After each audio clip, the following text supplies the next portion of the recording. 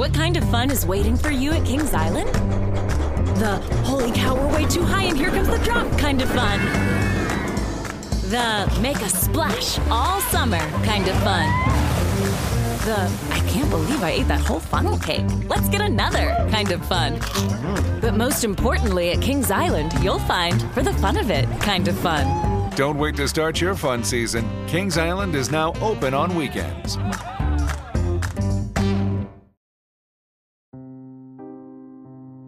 Before we start, just a little quick note. I wrote a book. It's called Anatomy, a Love Story, and it's coming out next February. It's a story about love and dead bodies in 19th century Edinburgh. And if you like this podcast, I have a really good feeling that you're also really going to like this book. So here's where I have to get a little bit earnest and say pre-orders are incredibly important for authors. Basically, publishers look at those numbers and decide how many eyeballs they're going to put the book in front of when it's actually published. So if you're interested at all or even on the fence, do me a favor at least and check it out and see if you're intrigued enough for a pre-order. It would mean so much to me. Also, if you want to support the show, you can always get access to bibliography material and episode scripts on our Patreon at patreon.com/noblebloodtales. Welcome to Noble Blood, a production of iHeartRadio and Grim and Mild from Aaron Mahnke. Listener discretion is advised. Christina of Sweden had an unusual birth. She was born on a frosty December day to the King of Sweden, Gustavus Adolphus, and his wife, Maria Eleonora. The couple had achieved 4 pregnancies before Christina, but they hadn't had a single child survive past infancy. One son was a stillborn. A daughter died before her first birthday. And so this new pregnancy was a source of joy, but also of profound anxiety for the royal family. A slew of doctors were sent to examine the queen, and one by one they all turned to the king with knowing smiles and said, "It's a boy." Christina came out screaming, a hoarse, strong, low-pitched voice, and she came out covered in the downy fur that sometimes covers newborns. It was probably a combination of those factors, and the fact that having a male heir at this point was already a foregone conclusion, that Christina was initially declared to be a boy. When the mistake was identified, the attendants were humiliated. The air in the royal chambers was still and stifling with the awkwardness of the entire situation. King Gustavus broke the tension. If he was disappointed at not having a male heir, he didn't show it. "She'll be clever," he said. "She has made fools of us all." The king adored his daughter, and from that point on, he correctly assumed that he and his wife wouldn't be having any more children, and that Christina was going to be his heir. If she was a woman, well, that was okay by him. Technically, Christina never became a queen. After her father's death, people called her Queen Christina of Sweden, but her actual formal title was king. Swedish law didn't include the terminology for a non-queen consort, or a queen just married to the king without monarchical power in her own right.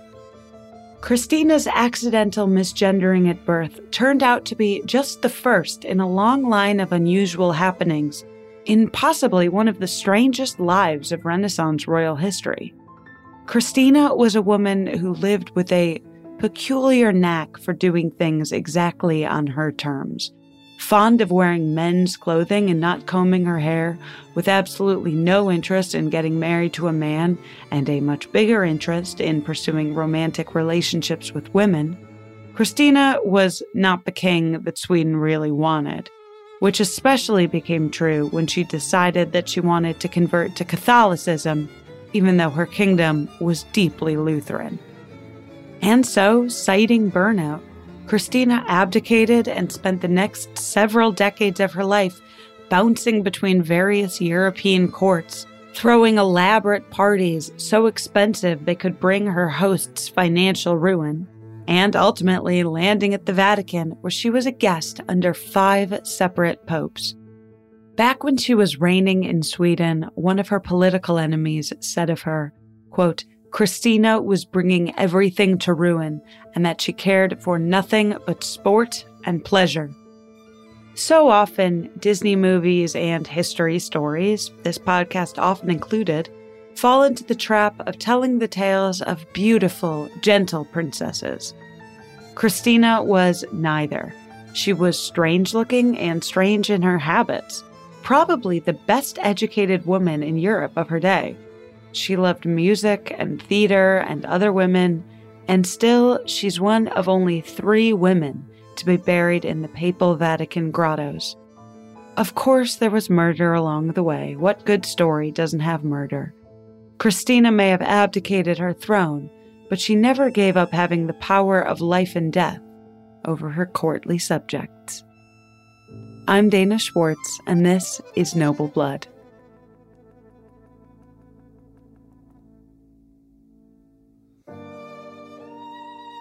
Christina's mother, Maria Eleonora, didn't share her husband's calm demeanor or collectedness when it came to the fact that they didn't actually have a son. Maria Eleonora was incredibly volatile, often erratic in her behavior in ways that some historians sometimes posthumously characterize as postnatal depression, or at least some unspecified mental illness. The court collectively actually decided to withhold the information from the queen that her newborn son wasn't actually a son for a few days. When the queen was finally told that she had given birth to a daughter, she threw a tantrum. Quote, "Instead of a son, I am given a daughter, dark and ugly, with a great nose and black eyes. Take her from me. I will not have such a monster." That quote just about defines the relationship between mother and daughter that, for the rest of their lives, could charitably be described as chilly. I wouldn't go so far as some other historians do to imply that in the queen's agitated state of mind that she attempted to hurt her own child, but I do think it's consistent with a bitter, disinterested parent that Christina had a number of dangerous accidents when she was still young. A beam fell onto her cradle when she was an infant. A nursemaid was accused of dropping the baby onto a stone floor, injuring Christina's shoulder. As a young child, Christina accidentally fell down a flight of stairs, breaking her collarbone. Her collarbone never healed correctly, and for the rest of her life, Christina would be in a perpetual shrug, with one shoulder sitting higher than the other. In stark contrast to her mother's disinterest, Christina's father, the king, adored her. When the king noticed that the toddler clapped and giggled upon hearing the cannons booming the royal salute at Kalmar Castle, he made sure to take his young daughter with him often when he went on military reviews. Christina was technically going to be the king of Sweden, and so Gustavus made sure that she was raised like one. But, as in all unhappy stories of princesses, Christina's devoted parent didn't stay in her life for long. The 30 Years' War was being fought across Germany and Central Europe, and when Christina was 6 years old, King Gustavus left to fight on behalf of Protestantism.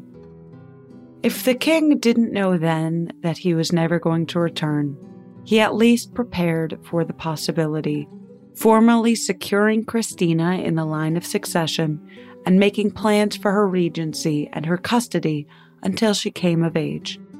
Her erratic mother, Maria Eleonora, was not to be included in either plan.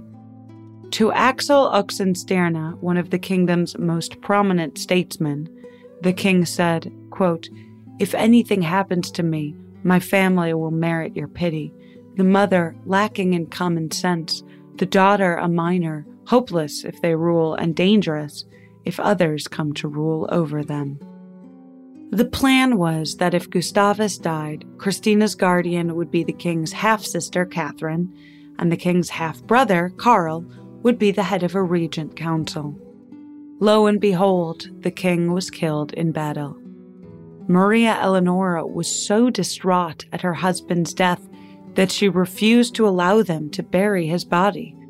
For 18 months, she kept his casket open in a room draped with black velvet, and the Dowager Queen, who had once been so cold and removed from any aspect of her child's rearing, now became deeply invested in being a part of little Christina's life.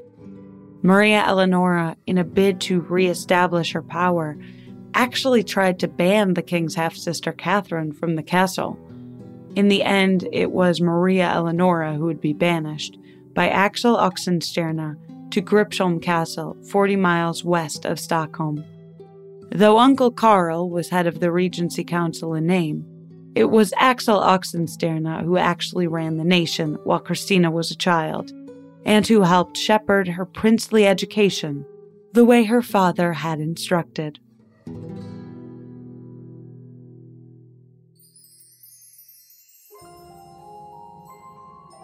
When Christina was 12, her guardian, her Aunt Catherine, died.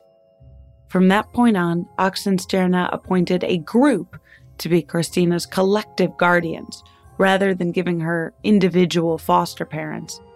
The idea was that because Christina would go on to have so much power, she shouldn't be biased in favor of any nobleman and grow to pick favorites as an adult.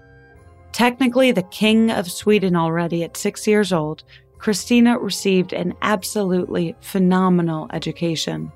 She was tutored as if she were a boy in politics, philosophy, and theology, and to the point of fluency in 7 languages, not counting Swedish. Christina was very possibly the best educated woman of the entire 17th century. Axel Oxenstierna even hired a French ballet troupe to teach Christina how to move gracefully. That lesson was the one that never quite took. Christina was never accused of being graceful. By the time she was an adult, she swore like a sailor, refused to brush her hair, neglected all sense of fashion or polite decorum. She was uncomfortably blunt and outright refused things that she saw as feminine. From a young age, she was drawn to the Catholic doctrine, particularly the idea of celibacy. As a teenager, she was briefly, secretly engaged to her cousin Charles, but pretty quickly, Christina made it very clear to everyone around her that she had no intention of ever getting married. Christina's most important romantic relationship was with a girl named Ebba Spar, the daughter of a political family. Ebba arrived to court as a teenager to serve as one of Christina's ladies-in-waiting. The two were inseparable. They shared a bed and wrote effusive letters to each other. It's almost besides the point to ask if the relationship was explicitly sexual when it was so obviously romantic. Christina referred to Ebba as Belle, and when Ebba finally got married, it was to a man Christina selected who would keep Ebba close at court. I am not a queer scholar who can determine whether or not it's academically useful to call Christina a lesbian when she wouldn't have thought of herself in those terms, but it seems unnecessarily reductive and a little silly to discount what was obviously a queer relationship.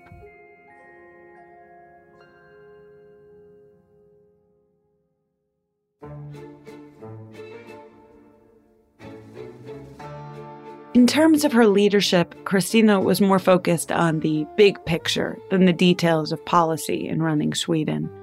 She wanted Stockholm to be a cultural center, and to that end she created a theater in the palace and appointed the scholar Georg Stirnhelm to be court poet.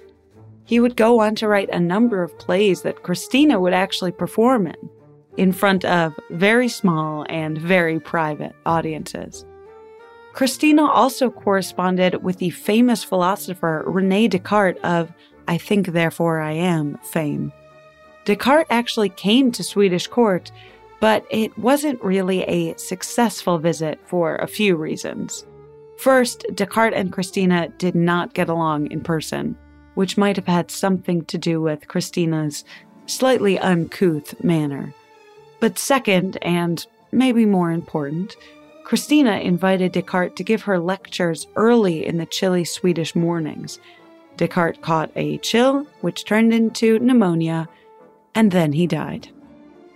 Christina's other big-picture goal for Sweden was establishing peace and ending the 30 Years' War that had killed her father, on any terms.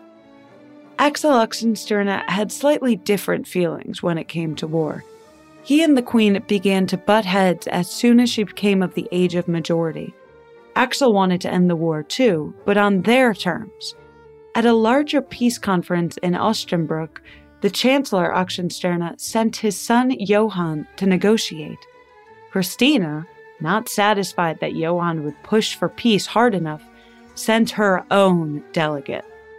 Peace was reached, but Oxenstierna was a little bitter about how meager the territorial gains were for Sweden. But even political disagreements weren't the biggest problem that Queen Christina was having with her politicians. Her distaste for marriage, which had seemed like a youthful fixation, was now, that she was the age of majority, a legitimate problem. Christina had reached the age of majority in 1644, but her official coronation was delayed because of war with Denmark. She was crowned officially in 1650, and the clashes with her politicians reached new heights.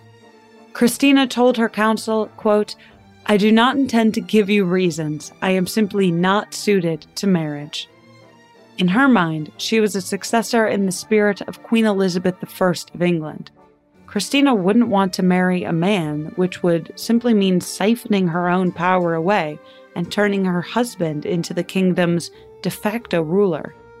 Her council secretly thought, that's sort of the point.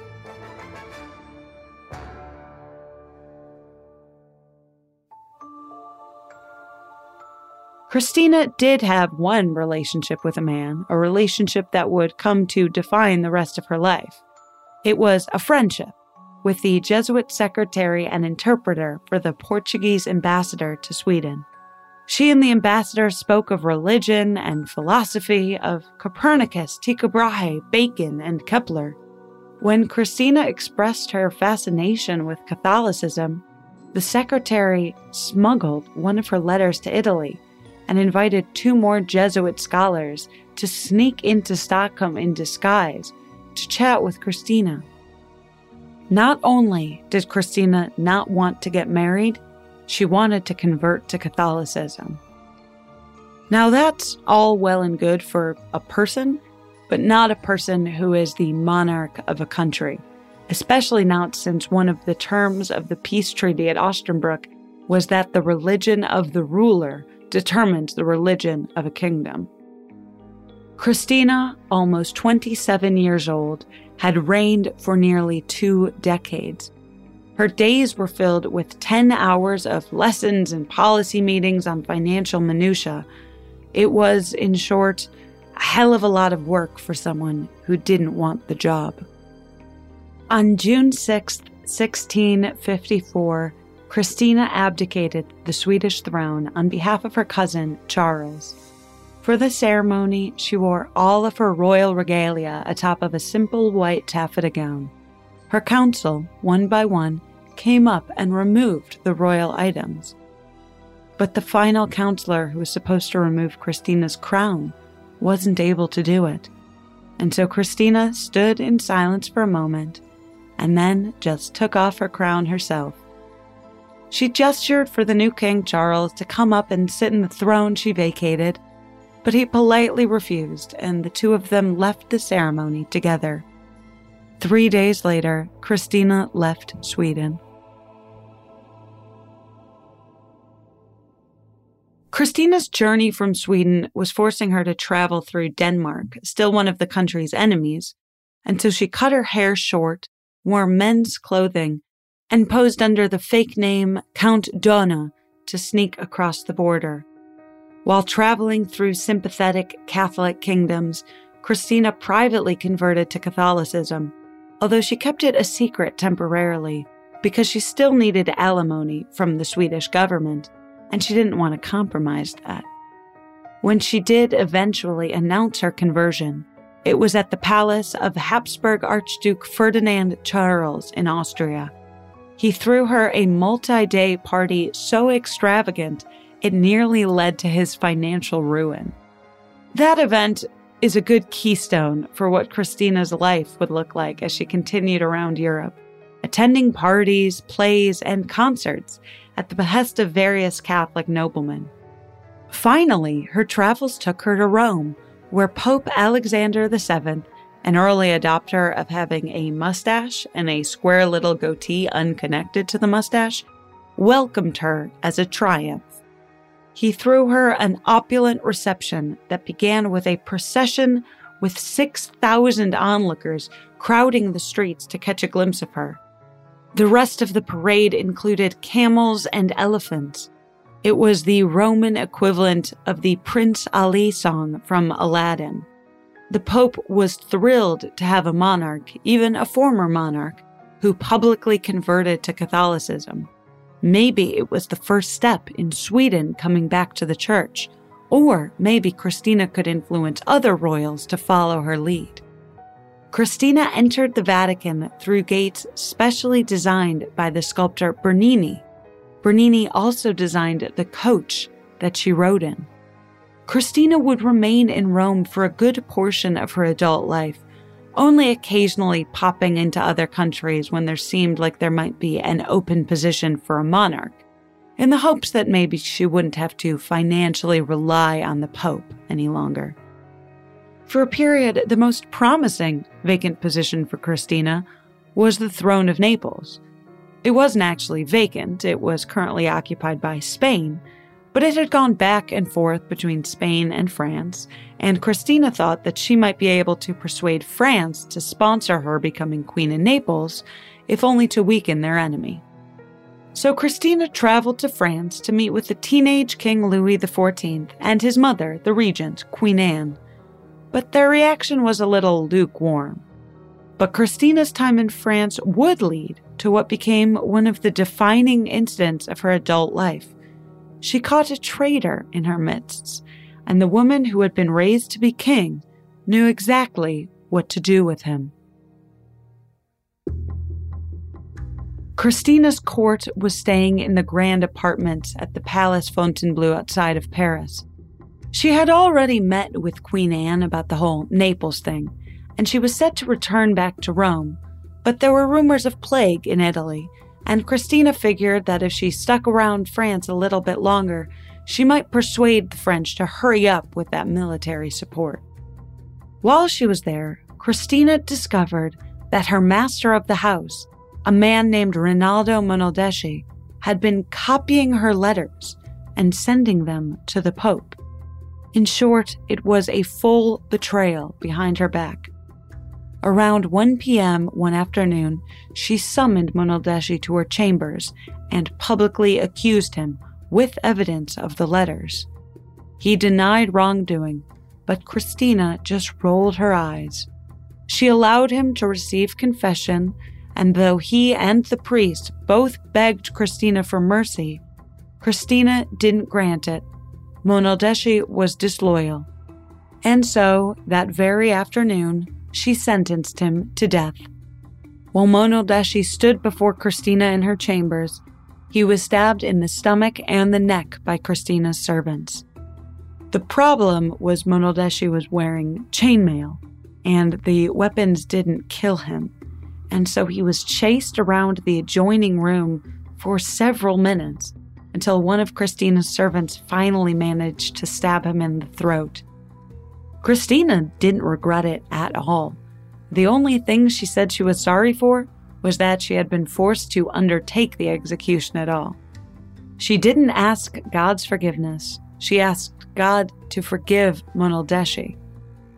Though her, let's say, informal trial and execution was fully legal because he was a member of her court, the action made Christina massively unpopular, both in France and back in Rome, where Monaldeschi's family was politically important. The Pope, who had once thrown her a massive parade, now described Christina as, quote, a woman born of a barbarian, barbarously brought up and living with barbarous thoughts, with a ferocious and almost intolerable pride.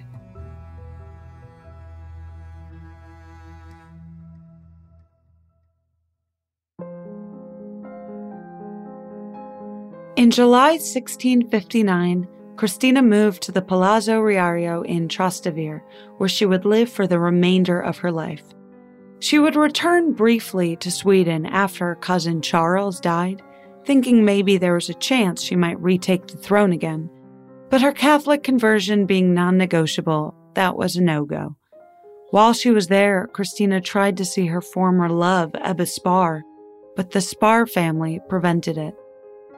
It was on her way back from another ill-fated trip to Sweden when Christina heard the news that Pope Alexander VII died and that his replacement would be Pope Clement IX. Christina was delighted. She knew Clement IX. He had been her guest a number of times. She was so thrilled for her friend that she threw a massive party in her rented house, forgetting, it seems, that she was staying on the road temporarily in very Lutheran Hamburg, where they were not at all a fan of all the banners Christina hung in the street to celebrate a new pope. Christina's party had wine flowing from fountains. The night ended with a riot and 8 deaths, and Christina needing to flee out the back in disguise. She remained a troublemaker for the rest of her life. Though the next 2 popes would be against theater, with Pope Innocent XI forbidding women from acting, singing, or wearing low-cut gowns, Christina just flat out ignored him and continued to hire female actors for her private theater.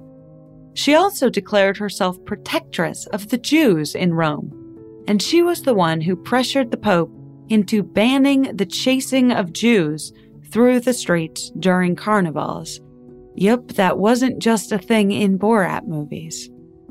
That was Christina through her middle age, enjoying art and culture, creating a hub for herself as the Catholic queen of the counterculture. One French writer visiting Rome wrote a fairly harsh description of Christina, but one that I will read because I think it paints such a compelling picture of the figure she cut as an adult. Quote, "She is over 60 years of age, very small of stature, exceedingly fat and corpulent. Her complexion and voice and face are those of a man. She has a big nose, large blue eyes, blonde eyebrows, and a double chin from which sprout several tufts of beard. Her upper lip protrudes a little. Her hair is a light chestnut color and only a palm's breadth in length. She wears it powdered and standing on end, uncombed.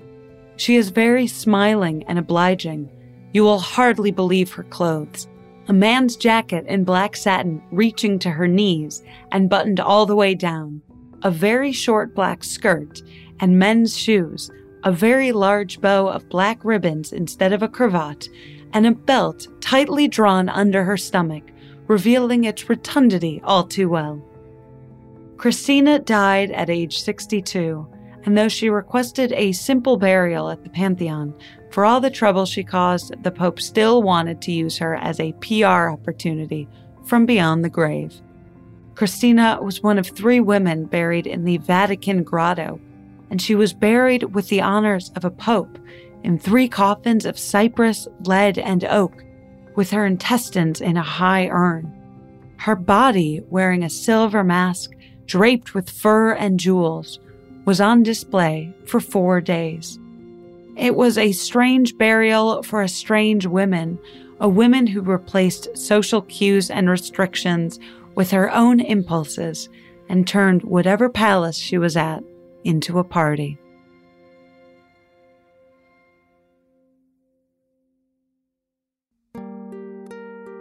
That's the story of Queen, or should I say King, Christina of Sweden, but keep listening after a brief sponsor break to hear a little bit more about how her story has been told in popular culture. The weather is getting warmer, so it is time to say goodbye to your jackets and heavy sweaters. Hello to shorts and tees. If you are anything like me, you have this urge around this time of year to completely overhaul your wardrobe, but ideally you want to do that without spending a fortune. Luckily, I found Quince. Now I've got a lineup of timeless pieces that keep me looking effortlessly chic year after year. They have these amazing European linen dresses, blouses, and shorts from $30, washable silk tops, timeless 14-karat gold jewelry, and honestly, my new favorite pair of summer sunglasses I got from Quince. Get warm weather ready with Quince. Go to quince.com/noble for free shipping on your order and 365-day returns. That's QUINCE.com/noble to get free shipping and 365-day returns. Quince.com/noble.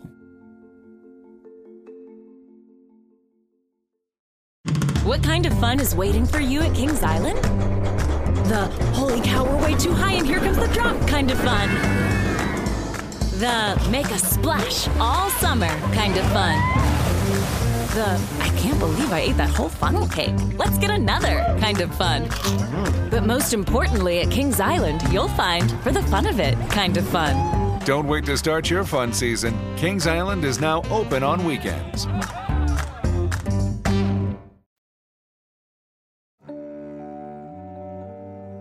Several movies and operas and books have been written about Christina of Sweden. But one of the most interesting is the critically acclaimed 1933 MGM film, Queen Christina, featuring the Swedish actress Greta Garbo.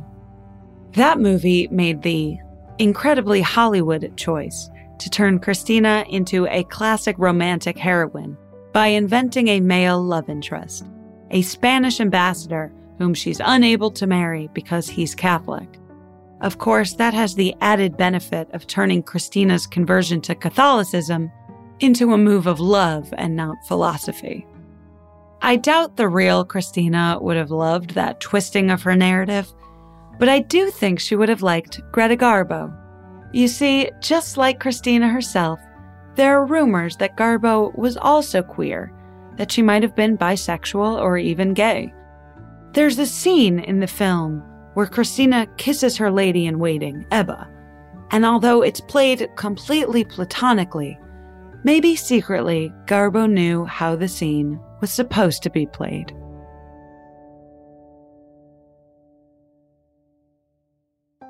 Noble Blood is a production of iHeartRadio and Grim and Mild from Aaron Mahnke. The show is written and hosted by Dana Schwartz and produced by Aaron Mahnke, Matt Frederick, Alex Williams, and Trevor Young. Noble Blood is on social media at Noble Blood Tales, and you can learn more about the show over at noblebloodtales.com. For more podcasts from iHeartRadio, visit the iHeartRadio app, Apple Podcasts, or wherever you listen to your favorite shows.